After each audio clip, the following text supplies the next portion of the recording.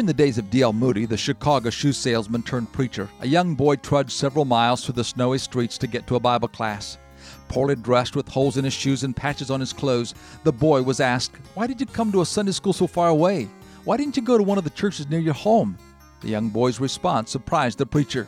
The boy said, "I came all this way because you love a fellow over here."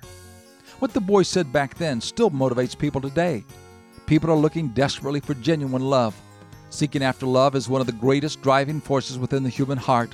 The home, the church, the organization, or the person who can demonstrate authentic love for the ones they serve will have more followers than they can handle. The home should be the first place where genuine love is received. The natural instinct of a mother for her child or a father for his family is part of God's divine plan.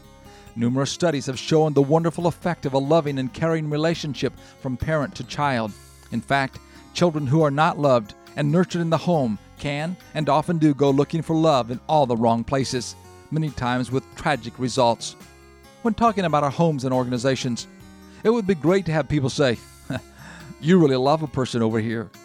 This is Bill Hostler with today's key to confident living.